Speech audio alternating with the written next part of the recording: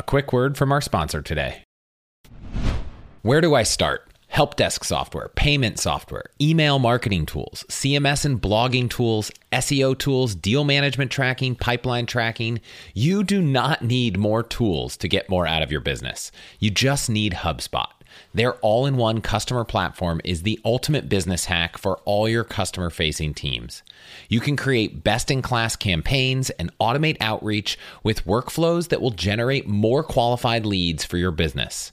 HubSpot will also keep track of every prospect with category-leading pipeline management so you can close more deals. Finally, you can use powerful AI chatbots and develop a knowledge base to scale your support. HubSpot is built to deliver results, drive more revenue, and to help your business grow faster than you ever thought was possible. Try it for yourself today at HubSpot.com. Again, go check out HubSpot.com today. Hello, and welcome to another episode of All the Hacks, a show about upgrading your life, money, and travel, all while spending less and saving more. I'm your host, Chris Hutchins, and before we get started, I just want to give a shout out to a listener named Jeff. He emailed me to share that he reached out to the manager of his hotel that he was about to stay at, just like we talked about in episode 1. And when he checked in, he got upgraded to an executive suite on the top floor of the hotel. It makes me so happy to hear stories like that. So if you're putting these hacks to good use, please let me know so I can share it with everyone else.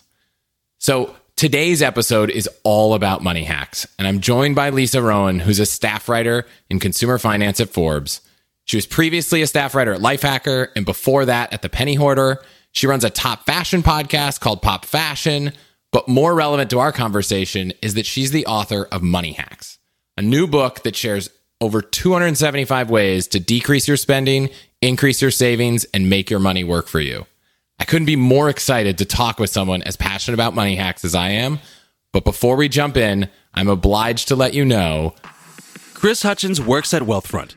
All opinions expressed by Chris and his guests are solely their own opinions and do not reflect the opinion of Wealthfront. This podcast is for informational purposes only and should not be relied upon for investment decisions. Lisa, thank you for being here. I am excited. Oh my gosh. Thank you so much for having me, Chris. It is always a thrill to talk to someone else who has hacks in their business name because it means I know I'm in the right place. Of course. I got your book and my wife was like, should you just give up? Someone else already did this. No, keep doing it. Here. We need more.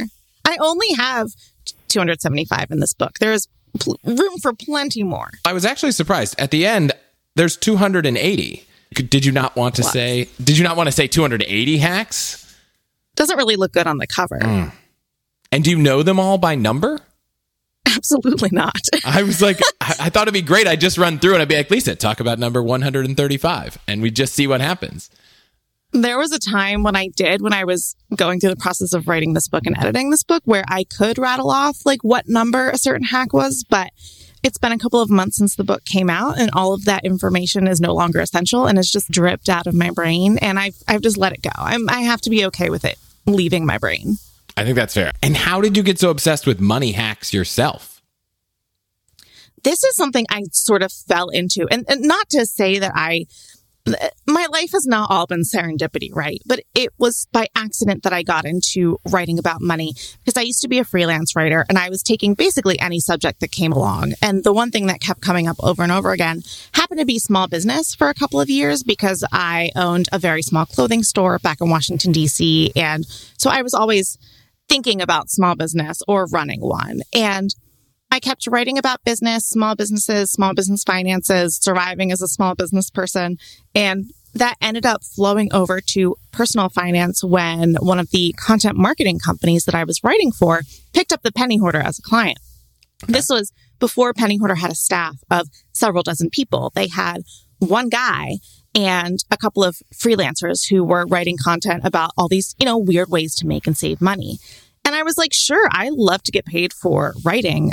I will pick up some personal finance concepts to be able to get paid to write. Like, I'm game, sure. And I am not someone who's good at math. I barely spelled my name right on the math portion of my SAT. And so I never thought that I could really do personal finance because I just can't do math. But I always thought, well, I can teach people about it. As long as I'm not doing the math portion of the class, I can teach people about it. So I started writing for the Penny Hoarder, eventually so much that I ended up being a full-time writer with them. And that really was just like doing a cannonball into the personal finance world, just learning constantly, picking up tips, learning the to-don'ts that a lot of the time we don't speak about because there's so much embarrassment and shame around talking about money sometimes. And at the same time that I was starting to write more and more and more about personal finance, I was also realizing that people maybe could learn from all of the money mistakes I had made in my life.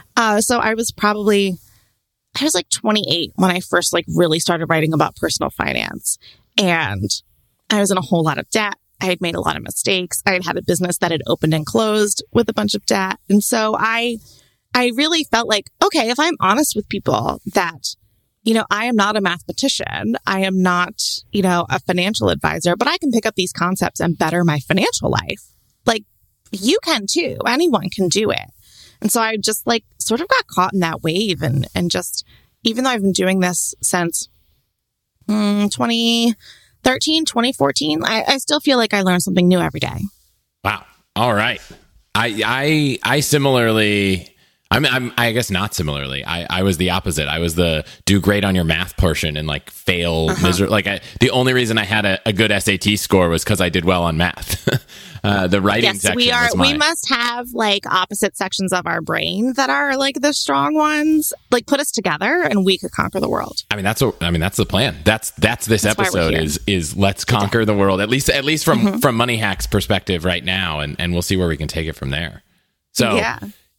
When I read through this book, I found some hacks that I was like, of course, I tell people about this all the time. I found a lot of hacks that I was like, I didn't know that, and put them to use. I thought maybe a good way to run through this, because we're not going to sit here and read 280 hacks, as much as I think that could be interesting. If you guys want 280 hacks, buy the book, and then you can read all 280 hacks.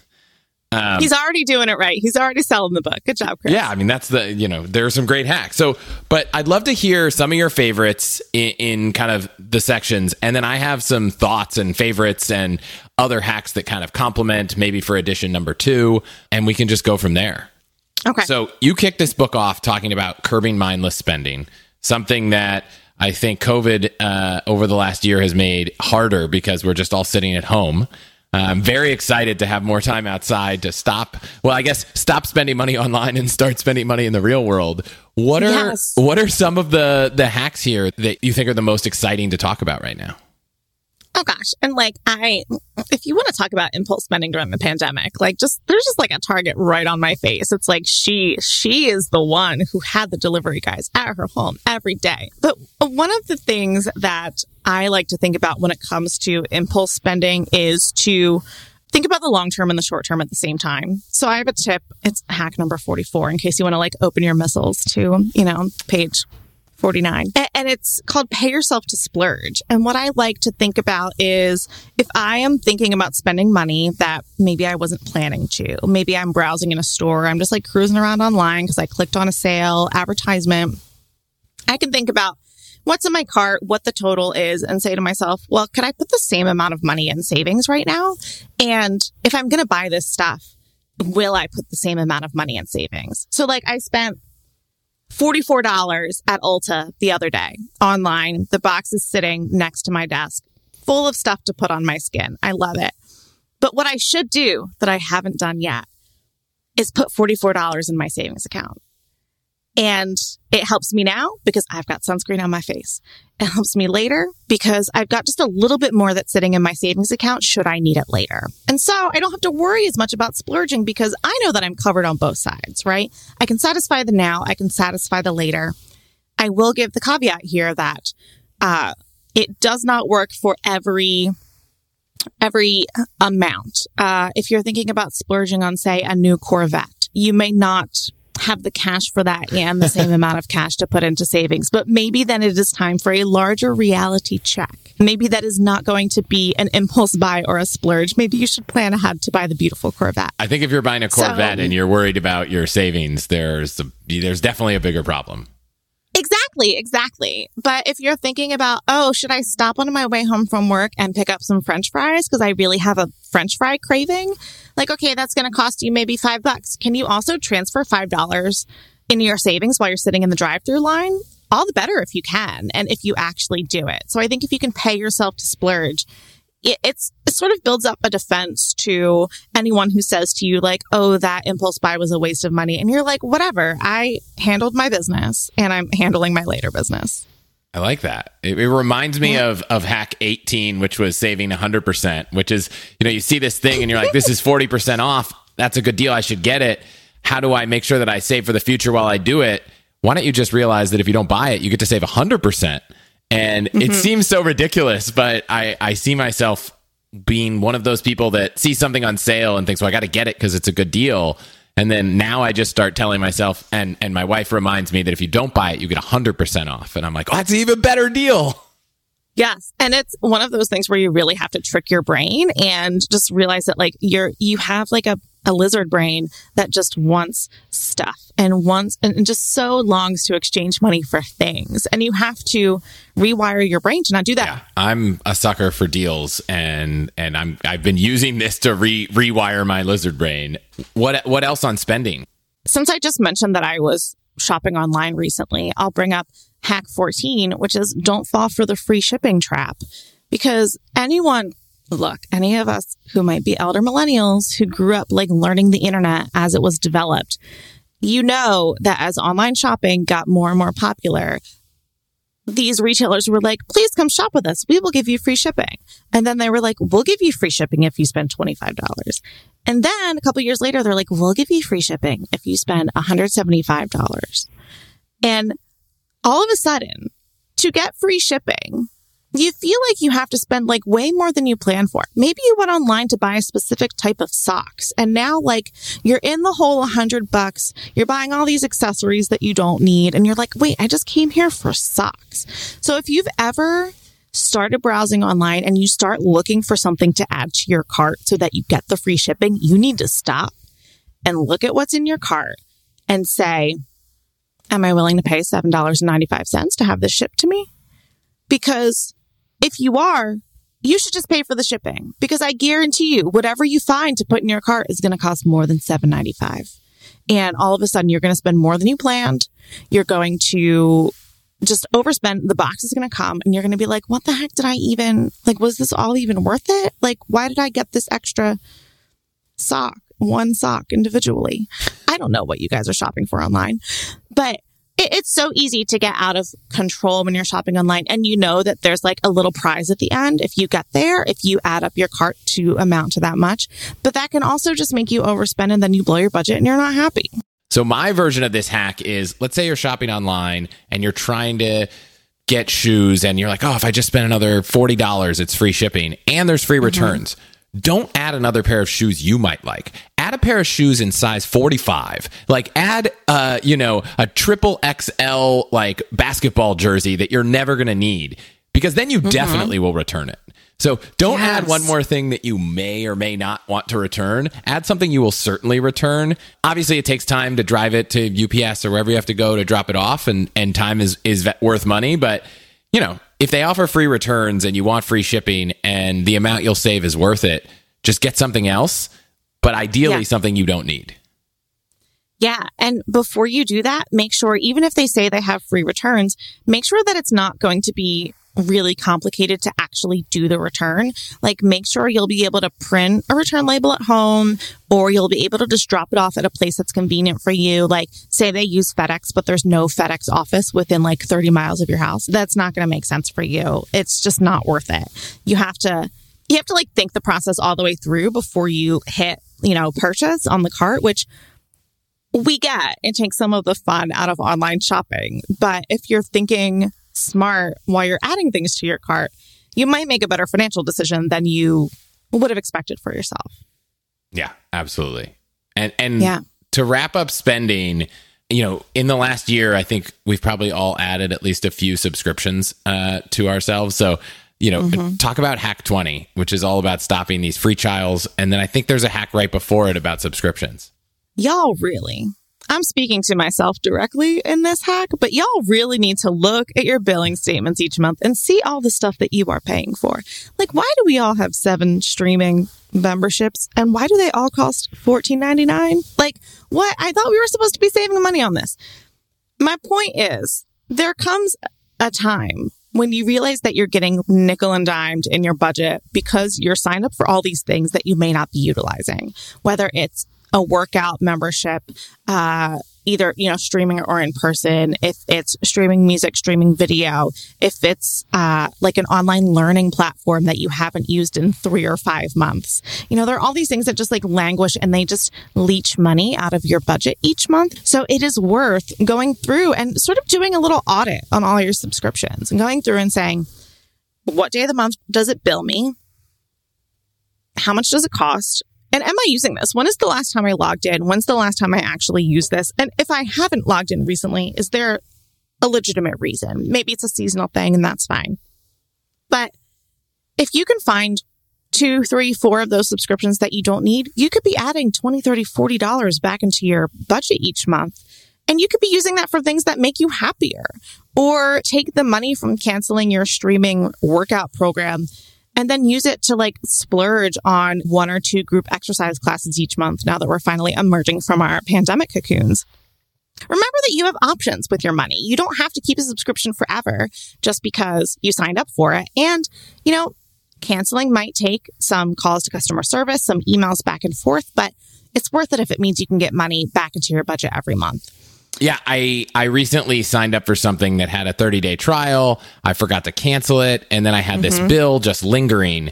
And I was trying to figure out how to prevent this in the future. And now I've switched. And anytime I sign up for a free trial on anything, I use privacy.com. And so at privacy.com, you can go put in your bank information and they will give you a virtual card. And you can create one for every different vendor. And then you can immediately turn it off. So if you're thinking, God, I really want to watch this movie, it's on Showtime, they have a 7-day free trial, you sign up, you put in your privacy card number, then as soon as you've signed up, you go and cancel the card. You turn it off.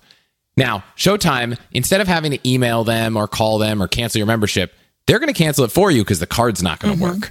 And so whenever I'm doing something where I want a subscription for a year and I can't cancel it, I'll just put in a privacy card number and then turn it off and know that, there's no way that I'm going to get charged again in the future. That's perfect. It is way more efficient. It's way hackier than my method, which is when I sign up for a free trial, I'll write a reminder to turn it off like 3 days before it actually ends in my paper planner, which is just like, I think that's just being organized. I don't think that's a hack, But does it always work? Because I always put a little calendar invite and then sometimes I just miss the calendar invite. And so I had to get a new system.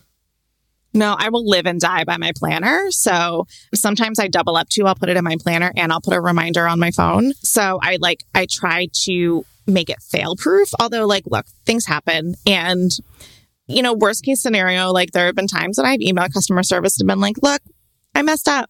Can I have my money back? And sometimes that works. Oh, yeah. And it doesn't hurt to ask. I do that. I'm like, I meant to cancel this. I'm really sorry. And most of the time I've been able to get money back and it's worked pretty well. Yeah. Yeah. It never hurts to ask. So that's spending. Whether it's researching investments, comparing performance, trying to read up on the news, or looking into a company's financial statements, it seems like there is an unlimited number of places to get your information, but my go-to site for all things investing is actually the same site I've been using for over a decade. It keeps getting better and better and also happens to be our sponsor today, Yahoo Finance. Whether you're a seasoned investor or just getting started, Yahoo Finance has all the tools and data you need in one place. Well, actually 2 places because they also have a great mobile app. You'll get a holistic view of the financial news cycle, including breaking news, original editorial perspectives, analyst ratings, independent research, customizable charts, and so much more. It's probably why they've been trusted for over 25 years and by over 90 million users each month who are working towards their own financial success. So for comprehensive financial news and analysis, visit the brand behind so many great investors, yahoofinance.com. The #1 financial destination, yahoofinance.com. That's yahoofinance.com. I love helping you answer all the toughest questions about life, money, and so much more. But sometimes it's helpful to talk to other people in your situation, which actually gets harder as you build your wealth. So I want to introduce you to today's sponsor, Long Angle. Long Angle is a community of high net worth individuals with backgrounds in everything from technology, finance, medicine, to real estate, law, manufacturing, and more. I'm a member of Long Angle. I've loved being a part of the community, and I've even had one of the founders, Tad Fallows, join me on All the Hacks in episode 87 to talk about alternative investments. Now, the majority of Long Angle members are first-generation wealth, young, highly successful individuals who join the community to share knowledge and learn from each other in a confidential, unbiased setting. On top of that, members also get access to some unique private market investment opportunities. Like I said, I'm a member and I've gotten so much value from the community because you're getting advice and feedback from people in a similar situation to you on everything from your investment portfolio to your children's education to finding a concierge doctor. So many of these conversations aren't happening anywhere else online. So if you have more than 2.2 million in investable assets, which is their minimum for membership, I encourage you to check out Long Angle, and it's totally free to join. Just go to longangle.com to learn more. And if you choose to apply, be sure to let them know you heard about it here. Again, that's longangle, ANGLE.com. The number of hacks that I wrote in this next chapter or on being a savvy saver was so many that I feel like we could do a whole episode on this. But I want to hit on some of the top ones. But first, what is your kind of one or two always want to make sure people know from this section? Okay, I want to make sure that you know about hack number 70, which is pay less for prescription drugs, which sounds like the most unsexy topic ever. But it's something that I actually got to put into practice a couple of weeks ago. And I think in these changing times where like you might have insurance from your employer, or you're doing stuff on the exchange, like it's confusing a lot of the time to figure out prescription drugs that you need and what you're going to pay out of pocket for them. So this is something that really worked for me recently. I was seeing a doctor and she told me she wanted me to take this particular drug, but she warned me. She said, for this particular use, it's not covered by insurance. And I was like, all right, well, like, tell me how much it's really going to cost. Like, I can think about, like what this is going to mean for me. And she said, no, I've got a coupon. And so she text messaged me a coupon from, I think it was a GoodRx coupon. There are a couple of different options out there so that I would be able to get a 30-day supply for $30, which to me is way better than a 30-day supply for $85. Absolutely. So that was really meaningful to me that she was like thinking ahead of like, okay, I want my patients to be able to have this, but like, she figured out the hack for me basically. But it got even better when I called the pharmacy because I got that text message that was like, insurance rejected your prescription. What do you want to do? And so I called them and I was like, hey, I know this isn't covered, but my doctor gave me a coupon. And they said, oh, I think we have the same coupon. Hold on. Beep, beep, beep, beep. $30 for a 30-day supply. And I was like, look at these heroes working for me so that I don't spend too much money. There are a lot of times when your doctor or your pharmacist will know of a way to save money on a drug. So it's always useful to ask when you're sitting in the doctor's office, do you have any idea how much this will cost? Do you know if there are any ways I can save on this?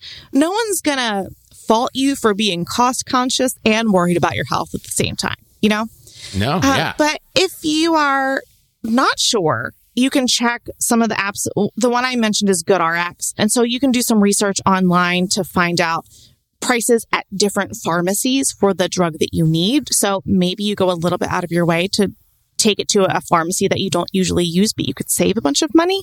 So it's worth doing a little bit of research before you pick up a prescription. Granted, if you are feeling really sick and just want to get home, this isn't going to matter. Just get it filled, get whatever you need. But if it's something where you don't need it, that same day, it's worth taking 15, 20 minutes, maybe max, to find out how much you can expect to pay and if you can save anything. Yeah, and I don't think this just applies to prescriptions. I've had multiple situations where I asked a doctor, hey, if I'm not going to be able to get this done with insurance, is there a different price? And one time I needed these cortisone injection, and they were like, well, if we send it to insurance, it's like $175. But if you're paying out of pocket, we can do it for $30. And I was like, $30? So now I've gotten in the habit, especially if you're on a high deductible health plan, to just ask, hey, what is this out of pocket if I can't cover it with my insurance plan? And in all different areas, I've seen it work in dental. I've seen it work with kind of regular doctor's treatments. I know that some hospitals have a program for people going through IVF. If you're like, I can't afford all these drugs. So just ask doctors for coupons or discounts or special pricing, and it can save you a lot of money. Yeah. And it can be so anxiety ridden to like ask a medical professional about money stuff, because you don't want to seem like you're, like afraid to spend money on yourself. But if you just ask, like, tell me about the costs I can expect, or tell me the difference between paying for this with insurance and paying for it out of pocket, like just to open it up to a discussion, you'll be surprised what they're willing to tell you and how they're willing to work with you to make sure that you can get what you need and also not exhaust your deductible on one visit. Because let me tell you, that high deductible health plan is really great until you're like, I'm sorry, it costs how much? It's unbelievable. You got like a doctor's appointment can somehow be hundreds of dollars. So yeah, definitely worth asking. And yeah, I know, you talk a little bit about, I don't remember the hack number, but how everyone should be trying to search online for promo codes and coupons when you're checking out. There are so many sites out there. Honey has a browser extension that will let you search for it. The add-on to that this made me think of, because we were talking about getting coupons from doctors, is I've recently started just live chatting with the brand. So if there's like a live chat at the bottom and I say, hey, I'm looking to check out, is there a coupon? They're not on commission. Like if there's a coupon and they're going to get you to the sale, they're going to be excited. And it doesn't always work, but I've gotten coupons for things where after searching on the internet, looking for promo codes, I can't find anything. And then I just ask and they're like, oh yeah, here's 10% off. Nice. I love that. Yeah. Cause they're not there to be salespeople. No, they just want to help you get checked out. And I'm sure if they help you with your order and you check out, it looks good for their metrics. So they're definitely trying to just get the order done. Okay. I want to do some quick hits here because we don't need to spend forever, but these are things that I actually have never heard of or don't know how to take advantage of. So can you talk like rapid fire repair cafes? Yes. Ooh, repair cafes are a thing where you can take a thing you own that's broken and people will teach you how to fix it. You get to use their tools. Yes, it's totally free. A lot of them happen at local libraries or local, like different like artist workshops. And they will teach you how to fix something. They will share their tools with you and they will send you home with newfound knowledge about how to fix your thing, whether it's like your blender or a bike. And you can get more life out of that thing instead of tossing it and buying a new one. Yeah, this was awesome. I didn't even know it existed. You had another one on pawn shops. Everyone's seen pawn shops. I've never even thought of how to use them. How can you use a pawn shop to save money? Yeah, they're not all like you see on TV or like whatever like seedy thing you have in your mind. Pawn shops have all of those things that you want, but aren't really sure if you want to invest on something new. Maybe like a piece of lawn equipment or an electronic item, something where you're not quite sure if you want to pay full price, but you don't really want to roll the dice at a thrift store on something that may be used or may not be in stock when you go to find it. And the thing that I recommend is calling one before you go to see if they have that type of item you're looking for. If you want a weed whacker, you don't want to show up and they never carry lawn equipment, right? So call them first. Say, do you have this type of item? What's your price range for this? And do a little bit of comparison shopping before you go. They're always willing to answer questions because they want to sell stuff. And if they don't tell you about stuff, they're not going to sell it. Now, what about the flip? If you need to sell something, do you sell it at a pawn shop or where do you sell things you no longer need? If you want cash today, maybe a pawn shop is the best option. If you are willing to wait a couple of days, maybe do a Facebook marketplace, do a Nextdoor marketplace. Craigslist even is still a good place. Or if you have like a specialty item, it might be something like on Poshmark or StockX or, something like that. But they can be a good place to sell items. Again, it's worth making a call first to see if they're even buying that item. So one other one, what do you do when you get to the grocery store? Well, I immediately go to the baked goods because I want all of the pastries. But what I really do is grab a cart and I start on the right side of the store and I work my way around to the left side and it ends up being counterclockwise. And if you're thinking about this, you're like, Lisa, you're crazy. But look, the next time you walk into your grocery store, the entrance is on the right side. They want you to go counterclockwise. The reason is because more people are right-handed. They want you to steer the cart with your left hand and shop with your right hand. Instead of trying to shop creatively and risk knocking over all the canned goods on someone, what you can really just do is go clockwise around the store. Go in the same entrance as everyone. Don't be crazy. But just go backwards. Start at the opposite section and work your way around and do it the other way. You will, scientists say, you will spend $2 less on every transaction if you go clockwise instead of counterclockwise. $2 may not be worth it for you, but there may come a time when it is worth it to you. Yeah, and this is every time, right? Once you get used to walking around the grocery store clockwise, now that just becomes second nature. So, yeah, it's going to be annoying the first time. And then you switch it back. You know, just keep switching it up, because if you break your routine, you're not going to be mindlessly grabbing things. And that's really what it comes down to. I also used another hack of yours this morning, which was not getting a cart. So I recently moved to a suburban town where carts fit in the aisles, unlike the ones in San Francisco where you have the mini carts. And I found, you're just always putting stuff in the cart. There's unlimited room in the cart. So I was like, I'm going to grab a basket this time, because if you just walk around the grocery store in a basket, you're not going to buy that thing you don't need because you don't have room for it. I got in and out quick. I spent half of what I normally do at the grocery store. And so that was a great hack. I did this the other day at the hardware store where I really thought that I could get everything I needed and just hold it in my arms. And then I got to the register, and while she was ringing up my items, I was like, excuse me, I'm going to go get a cart so I can get all these things out of the store now. And I kind of failed at my own hack. This is me trying to save 10 cents ridiculously at the grocery store. They're like, do you need a bag? And I'm like, no, I can balance my eggs on top of my flour and with some vegetables, and I'll put them in my jacket pocket because I know I don't want to spend an extra 10 cents for a bag. I've literally filled pockets with groceries to save 10 cents, which is an embarrassing thing that I should not be doing. The one other thing that I didn't see in the book that has been a fun one, especially watching what happens when I told my parents about it. Depending on the city you live in, you may have multiple different energy plans. And so I know in San Francisco, PG&E is our gas and electric provider. And on their website, you can choose different energy plans. You can say, I want the plan that has a tiered usage. As you use more, it gets more expensive. You can use the plan that's really expensive from like 3 p.m. to 10 p.m. And they're even third parties. So there's this website called Ohm Connect, and you can create an account and link it to your energy plan. And they have some relationships such that they'll send you times where if you limit your usage of energy, they'll send you money. And so it's so funny. I'm at my parents' house and they're like, everybody, it's 5:00. We have to turn all the lights off, unplug the fridge, unplug this. And I'm like, our daughter is sleeping. I'm like, can we leave the sound machine on? And they're like, I guess you can leave the sound machine on this time, but like everything else has to be off. And we're like all sitting in the dark for 1 hour. And at the end of the time, I'm like, what did we save? And she's like, probably $7. And I'm like, well, maybe on the one family getaway where we come visit you, we could just not worry about the $7. Right. But a lot of times they're not even home, or they're going to go sit on the patio and enjoy a glass of wine on the patio, and you could just turn the power off in the house. You can turn, your fridge off. And so I think they've probably saved a few $100s in the last year doing this, and they're loving it.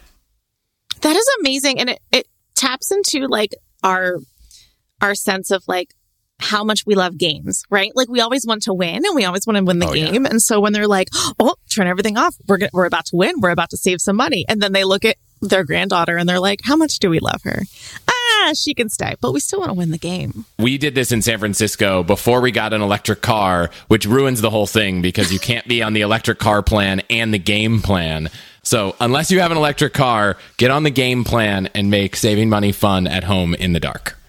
And maybe if you work from home full time, maybe this doesn't work right for you because you'll be like, oh, I can't get on that conference call. I must turn off my computer now and unplug it. Goodbye. I'm trying to imagine that work call. It's like, 4:00 doesn't work. That's the hour I have to have my electricity off.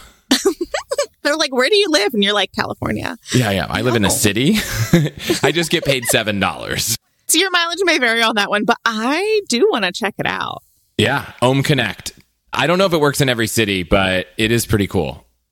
So awesome. We're spending a lot of time on spending and savings, which I think is really like the bulk of a lot of the hacks that I talk about with people. But there's some really good ones in the next section, so I don't want to miss out. In getting debt free, which I know is something that you talk a lot about personally in the book, there are a few things in here that I think you have to hit on because I was blown away. Asking your landlord for rent, I've never even heard of this, and I know a lot of people start out with no credit. Can you talk about how to do that? Yeah. Your rent is typically something that's not reported to the credit bureaus who calculate your credit score.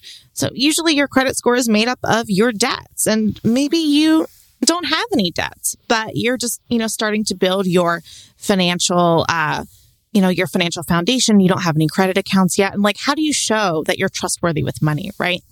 You can actually ask your landlord to report your rent to these different agencies. And a lot of them work as a pass-through for your rent. So they sort of confirm that okay, this person has paid their rent, and they will report for you to the credit bureaus that you are paying your rent on time. And by having this account with this company that will monitor your rent payments, they'll report it to the credit bureaus, and then it gets added to your credit score. And so you can really start building your credit profile by doing the thing that you already do every month, which is pay your rent. You're going to do that no matter what in most cases, right? So if you can have it add to that picture of your financial health, all the better for it. The only caveat here is that if you feel like you might be in, sort of a chancy housing situation, for a couple of months, or there might have been a couple of months where you're late by a couple of days on rent, this may not be the best thing for you because, the negative marks also show. So you want to make sure that you have a really healthy history at paying this very important bill before you add the extra step of requesting to have it added to your credit report. Yeah. What's the best way to help you and your finances thrive? The answer can be overwhelming with all the financial misinformation out there. So I want to talk about an amazing resource, the NerdWallet Smart Money Podcast, where every week NerdWallet's in-house experts and financial journalists set things straight and help you make smart decisions with your money. The nerds have already helped me get smarter about saving money on groceries, avoiding some of the latest financial scams, and boosting my credit score, since it's actually been going a little bit up and a little bit more down lately as I've been taking advantage of a few recent credit card offers. They also explain the real impact that the latest financial headlines could have on your life, so you'll get the clarity you need to make smart decisions with confidence. Weekly financial check-ins with Smart Money help you spend more time doing what matters and less time worrying about what doesn't. Let NerdWallet's trusted experts untangle today's web of financial misinformation. Listen to NerdWallet's Smart Money Podcast on your favorite podcast app. Future you will thank you. I just want to thank you quick for listening to and supporting the show. Your support is what keeps this show going. To get all of the URLs, codes, deals, and discounts from our partners, you can go to allthehacks.com/deals.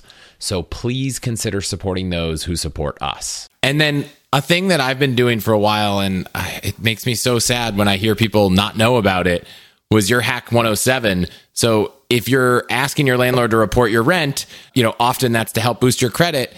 But if you don't know what your credit is, a lot of people I know use Credit Karma and they go get a credit score, but that's not the same credit score that gets pulled when you buy a car or when you buy a house. They're pulling your FICO score. And it turns out that you can get your FICO score for free if you have a bank account at a lot of institutions. And so Hack 107, can you share a little more? Yeah, always look for opportunities to get your free FICO score. It's something where if you're paying out of pocket, it costs maybe $30 to access your score, in this current date and time, right? It's something that can change a lot. So you can look it up once, but that's not going to guarantee that it's not going to change tomorrow, right? But the services like Credit Karma and Credit Sesame, they show your Vantage score, which is good. It helps you get a picture of your financial health, but it is not the one that lenders use, like Chris said. So I'll give you an example from my own life. I have accounts with Bank of America. I have a MasterCard credit card. I have a Visa credit card. And all three of those give me the opportunity when I log into my online account to click and look at my FICO score today, based on my activity that they've pulled. And it's a service that they provide to their customers, sort of like an added benefit. So I can while I'm doing my normal checks of my finances and my usual accounts, I can check in on that FICO score and know that that's the one that if I wanted to buy a car today or if I wanted to apply for a mortgage today, I would have a really good idea of what my quote unquote official credit score is because the FICO one is used so much more by lenders. And remember, it's free. Do not pay for your credit score. Just know where to look. And you're probably already using an account that provides this service. Yeah, I got mine for years from Wells Fargo for free. So there's so many companies that offer this. Okay. There's one hack in this section. I don't know why it's in this section, but hack 125 about getting your missing money. Oh my gosh, this is my favorite of all time. So I'm going to start backwards. I'm going to tell you why claiming your missing money is in the section about paying off debt. Because in theory, if you find money, if you get a windfall, you can put it towards your debt and pay it off faster. That is the ideal situation when you have any sort of spare cash. That's why it ended up in this chapter. But the more fun part is finding the money. If you like treasure hunts, if you like anything related to like the thrill of the hunt, this is the one for you. Every state has a repository where money goes when they can't get it to you. It might be companies that you made a deposit with and they couldn't get it back to you, like a utility deposit or a last paycheck from an employer. Or even I had a refund from CVS, from the CVS pharmacy that they couldn't get back to me in some way. They'd mailed a check to an address that I wasn't at anymore. And years later, I found it in Washington, D.C.'s unclaimed money fund, my refunds from CVS. So all this money is there. It is a matter of you figuring out whether you're owed any. So it's up to you to look yourself up in your state directory or any state you may have previously lived in. Don't forget those. And then if your name pops up, you might not know how much you're getting, but it'll show you who owes you money. And you can withdraw that. You have to verify your identity by taking a couple of steps, but you'll get a check in the mail or a PayPal deposit in some cases for this money that just could never make its way to you that you're owed. So my recent example is that I got refunds from CVS. I got like $11 total. It wasn't very exciting, but I have a friend who told her parents about this and they went on New York State's program and found some like old stocks that her dad's workplace, had given him or he'd gotten through the retirement plan there. And for some reason, they got lost in the system or whatnot, but they were worth $3,500. And so when he got the check for $3,500, they were able to plan a trip to Italy, with this like basis of like this money that they had no idea existed. So, like I said before, if you find this money, you could take $3,500 and put it in on your debt and pay it off that much faster, or you can go to Italy. It's up to you. This goes back to the game idea. Like this feels like a game. Like when I go on these websites, I'm like, I'm on a treasure hunt. I feel like there is money to find and I want it. If it's $10, the satisfaction of getting $10 that someone owes me that they never gave me is probably worth even more than $10. But for us, we just found a $50 Delta gift card. They were like, you had a gift card. You never used it. Do you still want it? We were like, yeah, we want that gift card. We're going to go somewhere. Now, we're not going to go anywhere for $50. Maybe like, but it'll maybe make a flight a little cheaper. Yeah. And those little amounts can add up. I had a friend recently who was looking herself up after my $11 windfall. And she's like, oh, it's like, $50, but it's under my maiden name and like to have that documentation, yada, yada. I got married years ago. And I was like, girl, get your money. Like, why is it sitting there in the District of Columbia's bank account? Get your money. Use it on snacks. Like, think clearly here. So I was trying to convince her to like take the 20 minutes to pull out her marriage license and whatnot and do it because I think it's worth it. Yeah. And it's fun. There's nothing that makes you feel better than getting money that's yours that someone else has. At least for me, finding money that I didn't have to work for is fantastic. But always the best feeling. There's this whole section that's about making more money. Some of it you do have to work for. Some of it you don't. When someone comes to you and says, look, I've saved everything I can. I've lowered my spending. I've increased my savings and I just want more money. I have some time, maybe I don't. How can I just get more money? I feel like that's a common thing people want. How do you help people get more money? You've got to figure out how to make it. And generally you have two options. One is to figure out how to make more money at your current job or your day job or what might be your primary job. Your other option is to start working, doing something different, maybe a side hustle, maybe something that you add on to your primary work. So it's sort of a, 6 of one, half a dozen of the other situation because, a lot of people, it's maybe you're capped out in your current role, so you're going to have to add somewhere else, or maybe you don't have time to take on a side hustle, so you really need to look to your current job, right? But you have to figure out where you can find that money. And let me tell you, if you haven't updated your resume in a while or your portfolio in a while, here's your reminder to keep it updated because you never know when an opportunity will arise. And it's funny how annual review time will sneak up on you at work and suddenly you're thinking back and you're saying, oh, what did I do all year? What were my accomplishments? What have I done? What are my reasons that someone should pay me more money for the good work I'm doing? So you have to be ready to seize those opportunities, whether it's because you can go for a promotion, annual reviews are coming up and you'll be able to ask for a raise. Or if, maybe you're just thinking about your skills and how you might be able to add income through a side hustle. It's good to be thinking about those accomplishments, those skills, what's on your resume, what's on your LinkedIn, so that you can think smart about how to bring in more money. Yeah. And on the side hustle category, there are a bunch in here, and I'm curious how many of them you know about or have done. So I'm going to start with, have you actually put yourself up for rent as a friend? I have never signed up for rentafriend.com. It is a real website. It is not as salacious as it might sound. It is really like a rated G place to find people to hang out with for, maybe you are making friends in a city or you pay them for the honor of spending time together. I have never done that, but I would be willing. Would I be willing to do it? Let's be real here. I'm kind of an introvert. Maybe I wouldn't be willing to do that. Maybe I'm just offering it for the right person out there who's listening or reading.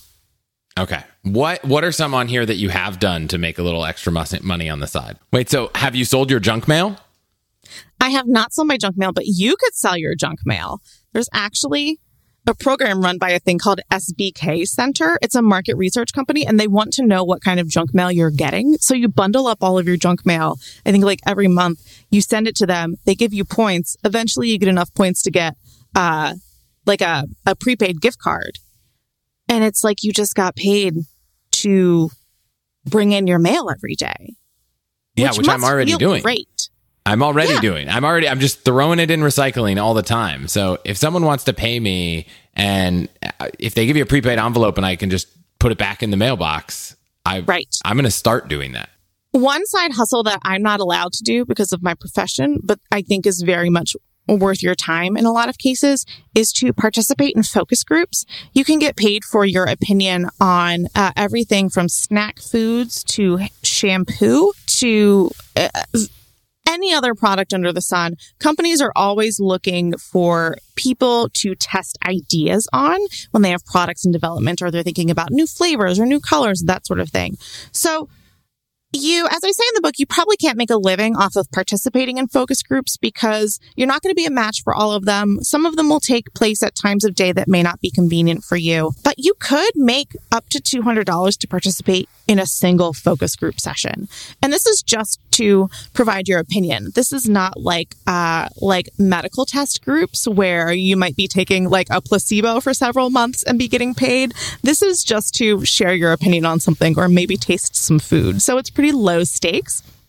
There are a lot of companies out there who do this. If you Google focus groups near you or near your city, just keep in mind that legitimate ones will never charge you a fee to sign up or to access opportunities. But you can, make a notable side income just by sharing your time and your opinions. Yeah, and it doesn't have to be an in-person focus group. I know at Wealthfront, I build a lot of products, and we do both user testing and idea testing on platforms like D-Scout is one. You can sign up and get selected to go on these, they call them missions, and a company will show you an app, and you have to, try to use it out and give feedback on how it's working. User testing is one that we've used. So you could do this from home. You could do this on online products. And, I get a ton of value from talking to people about how they feel about our products, and we pay for that. Yeah. No matter how much thought or effort you put into something you're working on, at your company, you don't really know how good it is until you put it in front of real people and have them try to break it, right? Or tell you how they really feel about it. And so it's really important for people to be willing to do these kinds of tasks. And if there's a monetary reward for you, all the better for it. Yeah. Okay. Let's combine the last two sections, planning for the future and protecting your money, and do a fast round greatest hits. What are your favorites here? Okay. One of my favorites is don't watch the stock market. It is really tempting. But if you're someone who has really, really simple investments, maybe you have things in index funds. If you're doing that kind of thing, you do not need to be looking at how Tesla did yesterday. Okay? That is not something that is going to help your financial goals. Don't worry about it. If people are freaking out about the stock market, don't worry about it. I think Chris would tell you that the return tends to be 7% a year on average. So I would never make any promises about what the return would be, but this is true. Historically, you could probably say the stock market tends to grow over the long term. If you are investing for the long term, stop looking at the stock market. It's going to stress you out. That's just a tip from me to you. It's in the book too, but it's also from me to you. Just another quick tip that came up in my life recently. Don't click on text messages that say they're from your bank. Those are not real. Those are a good way to lose money and have your identity stolen. And then that's going to open up a whole financial can of worms for you. There's a whole bunch of friends and I recently got text messages that said they had some do this to, confirm your account or whatever. And we realized pretty quickly that somebody was trying to scam us into giving away our information. So if your bank, your credit card, your mortgage, if any financial account sends you a text message and they want you to do something or click on something, don't do it, because financial institutions don't do that. They don't contact you that way. So just keep your guard up when you're flipping around in your phone and you're getting text messages in. Do not let your guard down and start clicking on things because you want to be efficient and you want to answer the request that obviously your bank has. No, they don't have a request that they're sending you that way. If you're really nervous, call them and be like, hi, are there any alerts on my account? I got a weird text message. And they'll probably tell you that it's a scam. So just remember to have your guard up.